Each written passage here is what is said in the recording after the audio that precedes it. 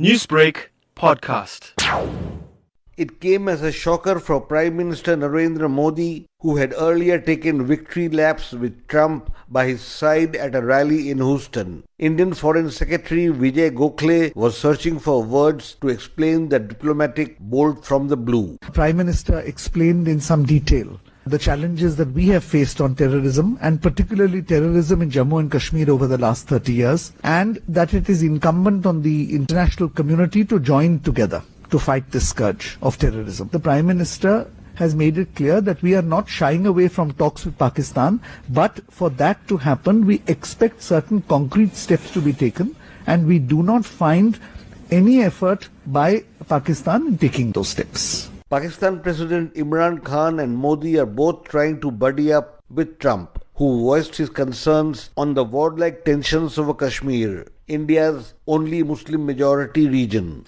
I have a very good relationship with Prime Minister Khan, and if at any time they say, we have some points that I think we can maybe iron out, I think I'd be an extremely good arbitrator. I've done it before, believe it or not, and I've never failed as an arbitrator. I've been asked to arbitrate disputes, pretty big ones, and I've done it in a good, successful fashion. If I can be of help, let me know. But you'd have the assent also from the other side. India's former US Ambassador Meera Shankar advised Modi not to lose heart as Trump announced Khan as his trusted ally. This is reflective of the fact that the US pursues multiple objectives at the same time. So if they need India in terms of the challenges they face from China, then on the other hand, on the Western side, where Trump has exerted in the past quite a lot of pressure on Pakistan, he now feels he needs Pakistan because he wants to withdraw his troops. He wants a deal with